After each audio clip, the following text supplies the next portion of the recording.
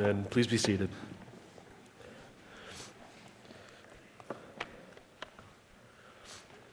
Let's pray.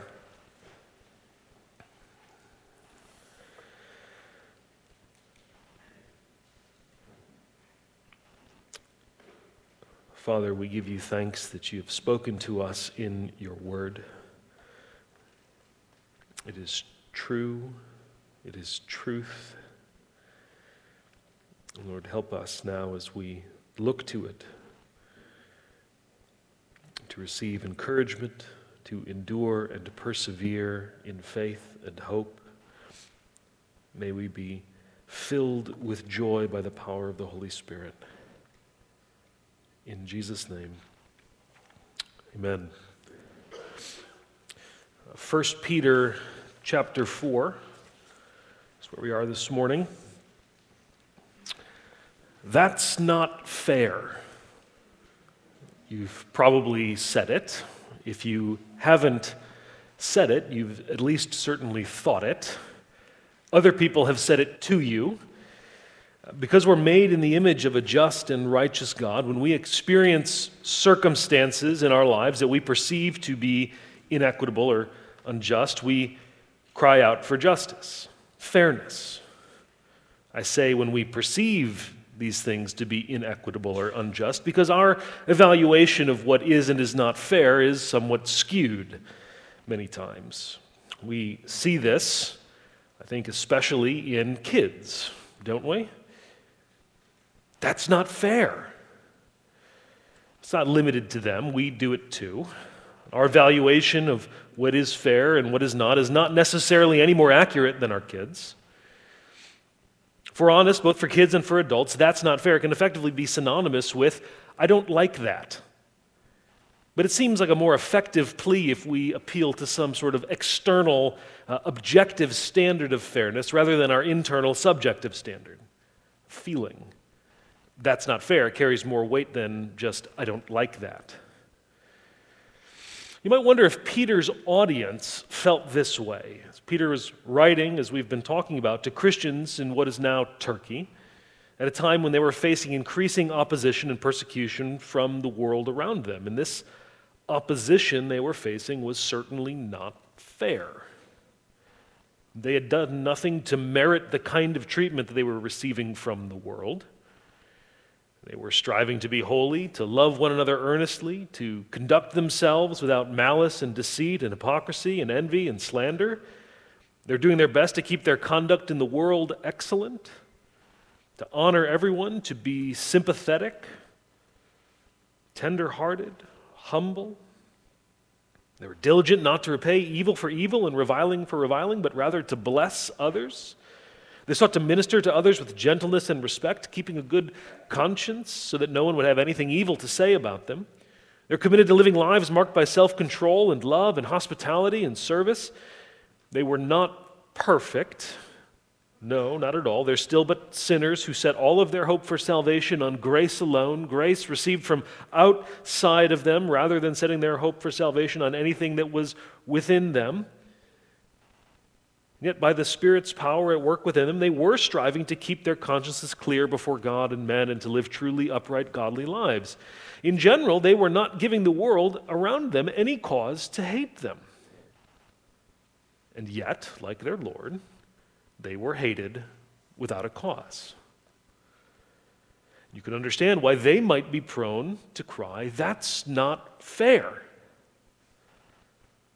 We may not experience the exact same kind of suffering as Peter's audience did, but the Bible does tell us that in various ways, all who desire to live a godly life in Christ Jesus will be persecuted. How does God comfort us and call us to respond to such suffering in our lives? Now, thankfully, he does not respond to us the way that we might be prone to respond to our kids when they say something is not fair. That's not fair. Yeah, well, life's not fair. Get used to it. That, of course, is code for, that might not be fair, but I don't really want to argue with you about my administration of fairness right now. God does not respond to us this way. He doesn't say, yeah, life's not fair, suck it up, get used to it. What we read here in 1 Peter 4 is what God says to his people who, despite their earnest desire to love and follow him, to love and bless others, still suffer opposition and hostility from the world around them. It's true, they are being treated unfairly. What are they to do? What are we to do when we suffer because our loyalty is first and foremost to Jesus? Find here in 1 Peter 4 three directives, three commands that are to shape our response to opposition and suffering that we face because we're Christians. First, don't be surprised or ashamed. Second, rejoice and glorify God.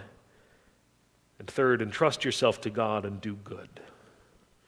So don't be surprised or ashamed. Rejoice and glorify God. And entrust yourself to God and do good.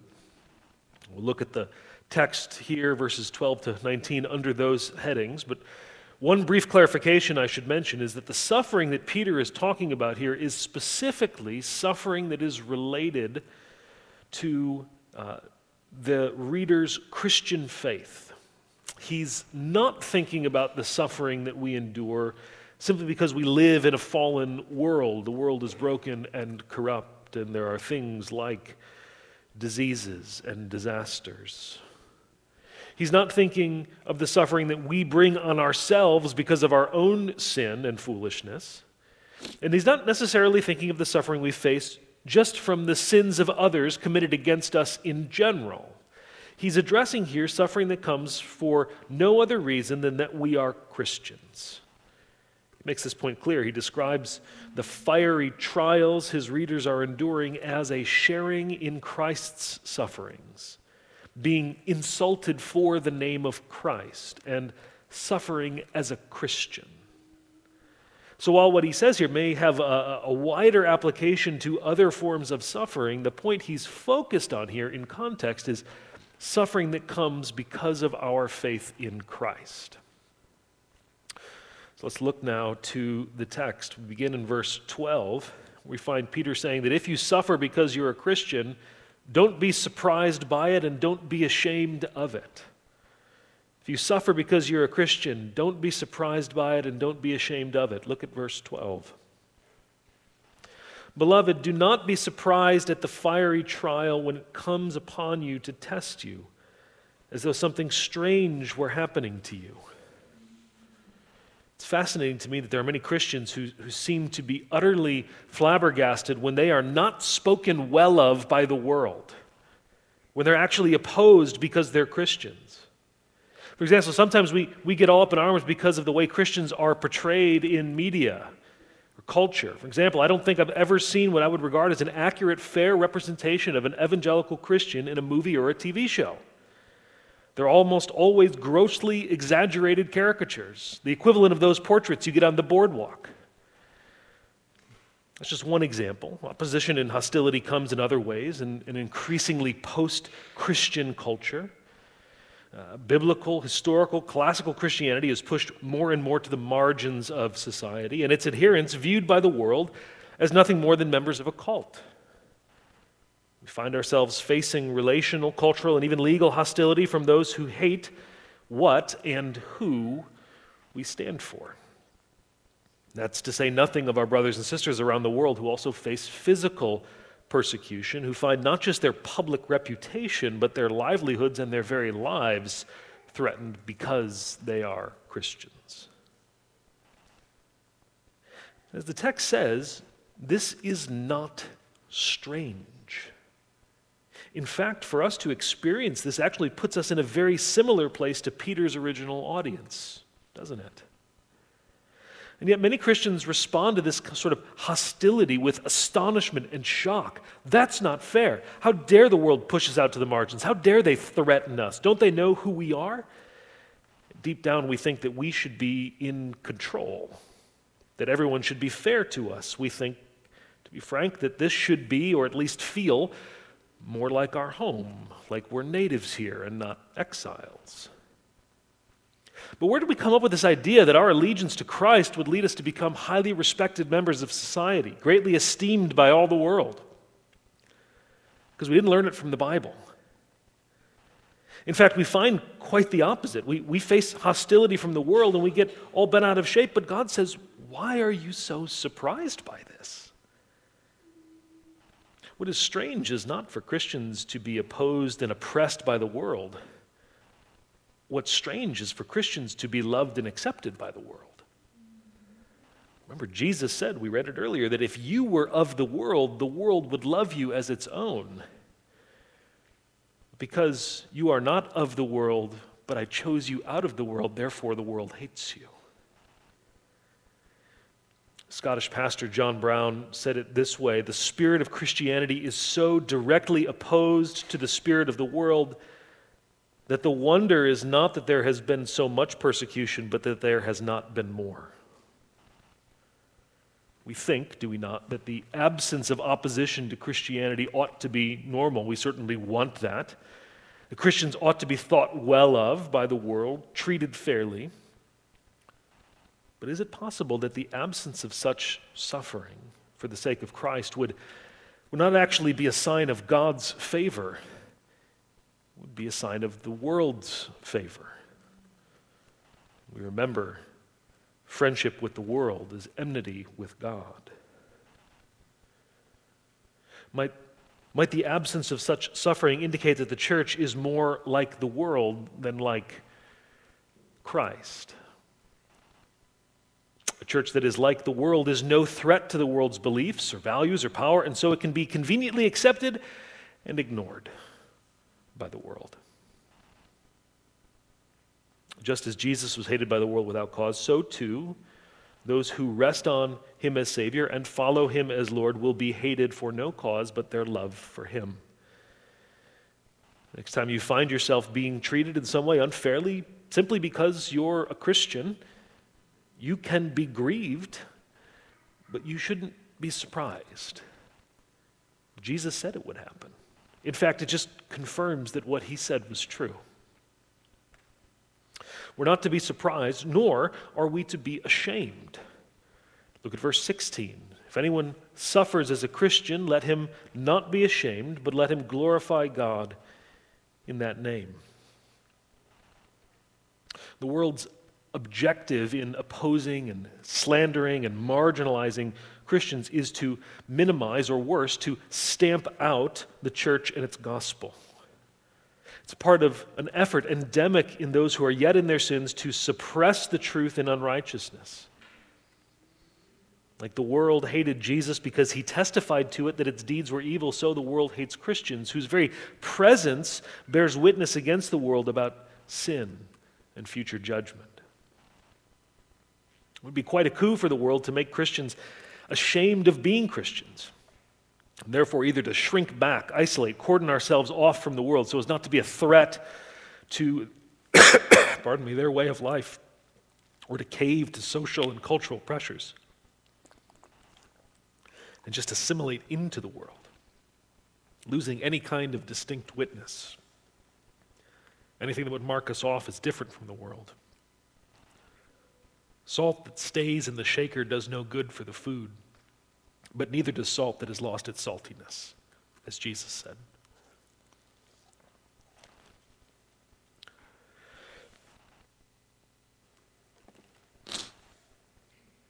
When we face trials because we are Christians, we're being challenged to choose what we value more: the approval of men or the approval of God. We're also being challenged to show where our hope lies: in a good reputation with the world, or in the grace that will be brought to us at the coming of the Lord. And the world will give you every reason to be ashamed of Jesus and his teaching. It will call what is true false and what is false true. It will say that the Bible isn't true, and that if you believe what it teaches, then you're a brainless, backwards Neanderthal. It will call what is good evil and what is evil good. It will say that what the Bible teaches about ethics is primitive, abusive, hateful, and flat out wrong. Which is ironic, given that such criticism comes from a worldview that claims there is no objective moral standard of right and wrong. No one is wrong and everyone is right without exception, except, that is, of course, for Christians. Everyone knows that Christians are hateful, bigoted, homophobic, transphobic, misogynistic extremists who ought to be driven from polite society. Such slanderous accusations are calculated to make you ashamed of Jesus, of the gospel, of the scriptures, of the church, to lure you away from your devotion to Christ and call you into friendship with the world.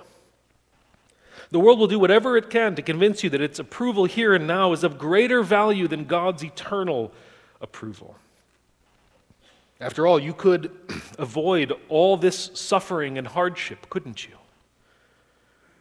You can hear in this the tempting voice of the deceiver, the enemy of our souls. All this I will give to you if you will fall down and worship me. So there are places in your life where you are tempted to be ashamed of being a Christian, ashamed of Jesus and what he taught, where you can identify that you have been ashamed. Places where it would be easier for you just to avoid saying or doing anything that would mark you as belonging to Jesus, because that might bring some kind of hardship.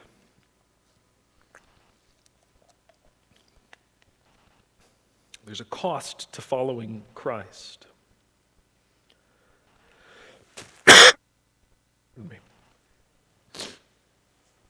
Following Christ costs our love for the things of the world, but it also costs the world's love for us. We no longer possess that. While the world may try to make us ashamed, we must have confidence that what we gain in Christ is of infinitely greater value than being loved by the world. As it was said of Moses, that he chose rather to be mistreated with the people of God than to enjoy the fleeting pleasures of sin. He considered the reproach of Christ greater wealth than the treasures of Egypt, for he was looking forward to the reward. We will suffer as Christians, but we should not be surprised by it, nor should we be ashamed of it. Instead, Peter says, we are actually to rejoice and glorify God. Look at verse 13.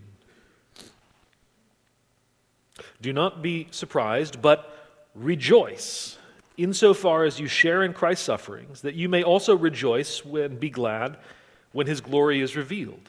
And again in verse 16, if anyone suffers as a Christian, let him not be ashamed, but let him glorify God in that name. This might seem a bit backwards at first. Perhaps we would understand better if he said, instead of being surprised or ashamed, that we should just endure.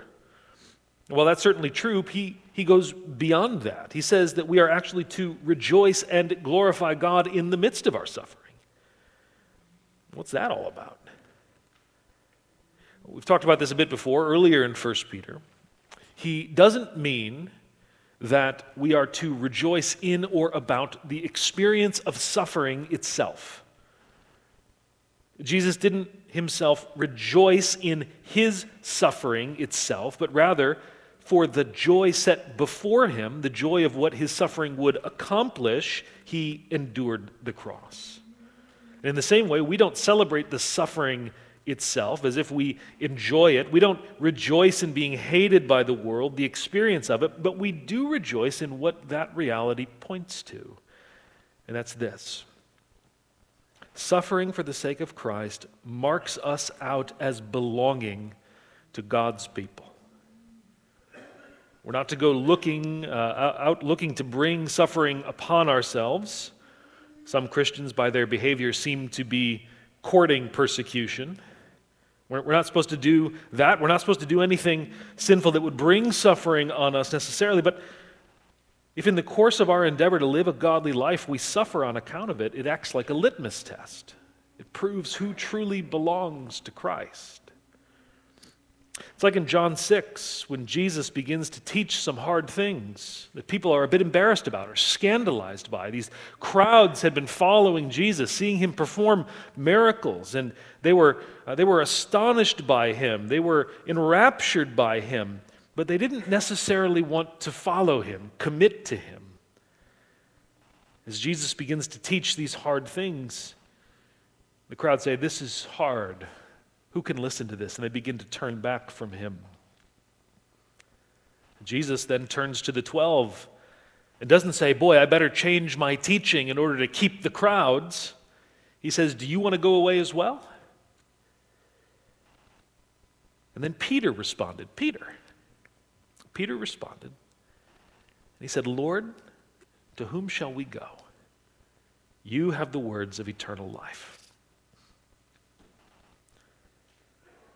This suffering that would happen on account of Christ proved who among them was a genuine disciple and who among them had but temporary false faith. These trials come, Peter says in verse 12, to test you. These aren't random. They serve a purpose. We saw this already in 1 Peter, especially so back at the beginning of chapter 1.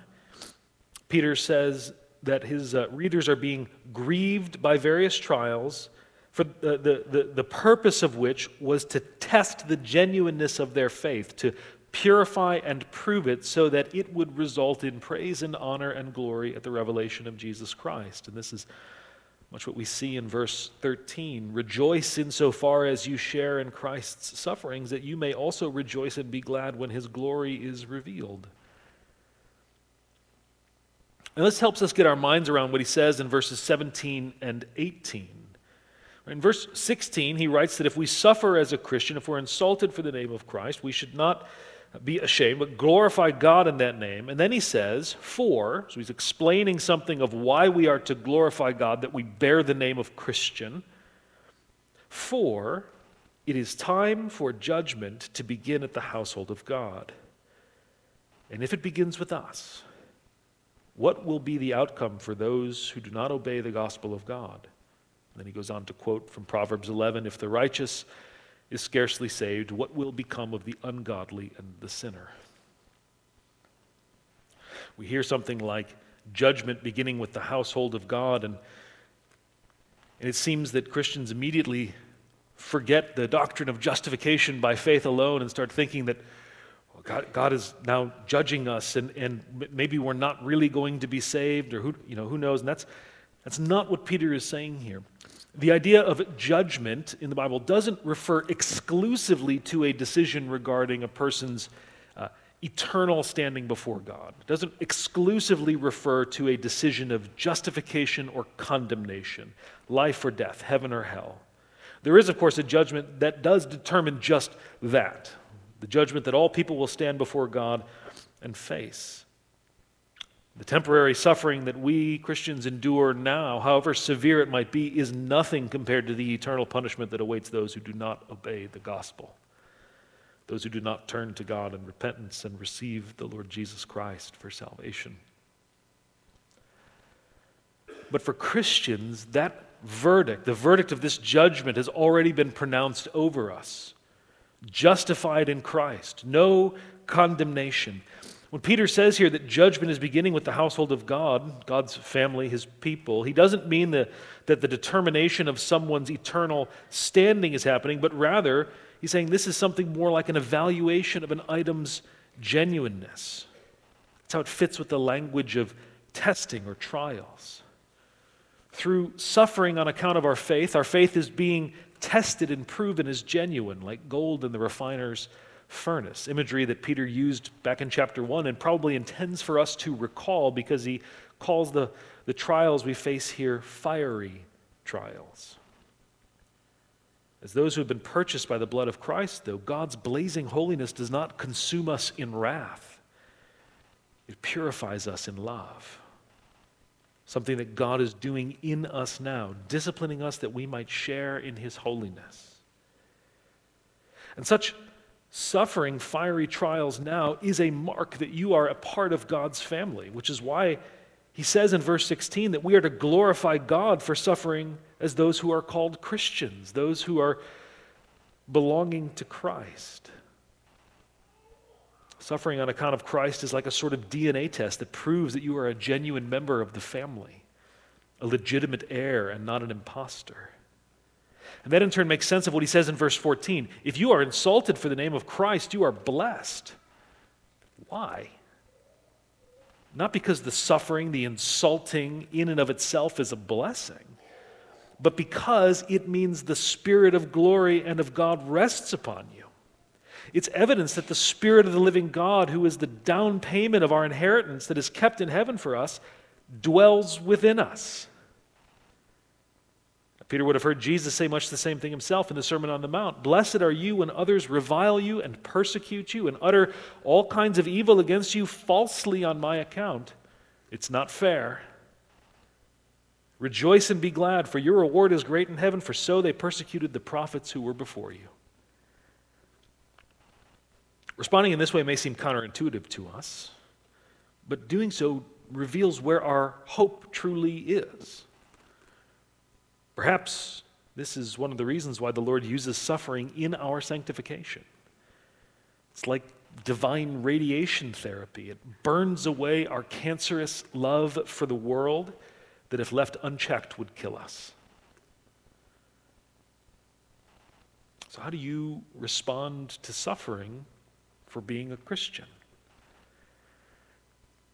Perhaps we need to start further back. Do you ever suffer at all because you're a Christian? To quote John Brown again, we are not to court persecution. If we are consistent Christians, we will not need to do so. It will come of its own accord. The world will be consistent in its hatred if Christians are but consistent in their professions and conduct. We strive, as Peter says, to give no offense to anyone, to give those who would slander us no basis for their accusations, and yet if we desire to live a godly life in Christ Jesus, we will be persecuted. And if you never experience any kind of opposition from others because of your commitment to Christ, what might that tell you? Is it possible that you are living in a way that too closely mimics the world so as to avoid opposition? If you never experience any kind of opposition or hostility because of your Christian convictions, you don't need to go out and look for it and create it yourself in order to prove to yourself that you are genuinely a Christian. But you may need to consider how and if your life bears witness to the gospel in such a way that people would have a reason to persecute you as a Christian. And then in those times when you do face opposition because of your allegiance to Jesus, how do you respond? Do you complain, grumble, lash out in anger, shrink back in fear? Are you surprised or ashamed? Do you just want to say, that's not fair, or sure, I want to follow Jesus, but I didn't sign up for this? Or do you rejoice and glorify God because of what it means? It means that you belong to Him, that your faith is being proven as genuine, and that the Spirit of the living God rests upon you. You might say, I want to respond that way, but it's still not fair. It's not fair that the deck seems stacked against Christians. It's not fair that we are mistreated and hated without cause. And you'd be right. It's not fair in a cosmic, objective way. We shouldn't expect fairness from a world broken by sin. We don't live in a neutral world. We are exiles in a hostile one. It's not our job to make things fair for ourselves. Instead, Peter gives us this summary exhortation in verse 19. Therefore, let those who suffer according to God's will entrust their souls to a faithful Creator while doing good. We don't lash out in anger at the world. We don't assimilate into the world to avoid suffering. We don't draw back and abandon the world. We are to entrust ourselves to God's care and persevere in doing good in the world in spite of their hostility. This is really just a way of summarizing all that Peter has been saying throughout this letter about Christian conduct. Entrust yourself to God in the midst of your trials as you wait to receive what He has promised, which is not for this world but the next. And while you wait, persevere in doing good as a witness to the world. Entrust yourself to God and do good. We saw back in chapter 2 that this is what Jesus did when He suffered unjustly. He committed no sin, neither was deceit found in His mouth. When He was reviled, He did not revile in return. When He suffered, He did not threaten, but continued entrusting Himself to Him who judges justly. He didn't seek to vindicate Himself, nor to secure fairness or justice for Himself. He left that to God. You want to talk about the ultimate that's not fair moment? Think about the mockery of a trial that Jesus went through, the false witnesses, the slander, the abuse. Think about the death sentence He bore while a murderer went free. Think about the suffering he endured at the hands of sinful men. They hated him without cause. If there was anyone who had ever had reason to cry out, "That's not fair," it was Jesus. But he didn't. Nor did he seek to rectify the situation himself. He entrusted himself to God and did good. And so we are to do the same. We're not to seek to vindicate ourselves before the world. If we do, it might show that we actually value the world's approval more highly than the Lord's. That we're looking to receive our inheritance now rather than waiting on the Lord.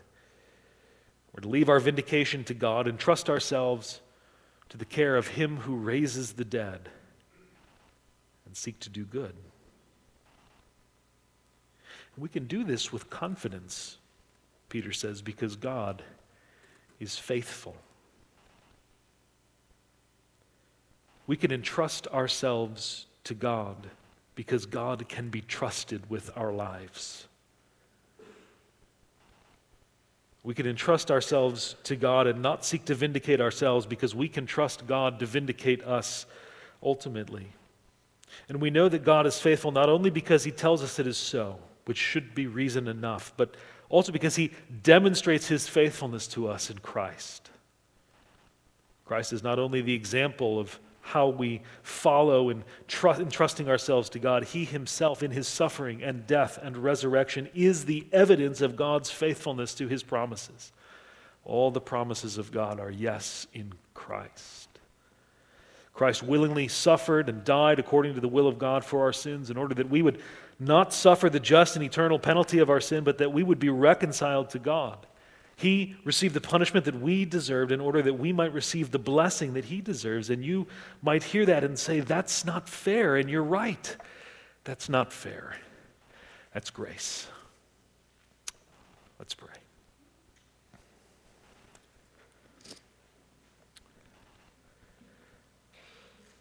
Father, we thank You that You are a faithful God,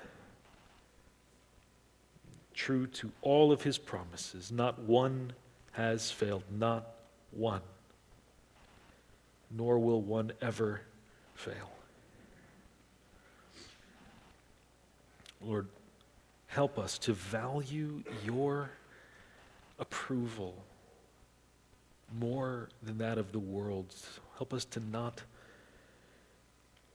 think so highly of the world's love for us that we would abandon our hope in what You have promised for it. The temptation is great. You know it. Lord, help us to endure, to glorify You, to look forward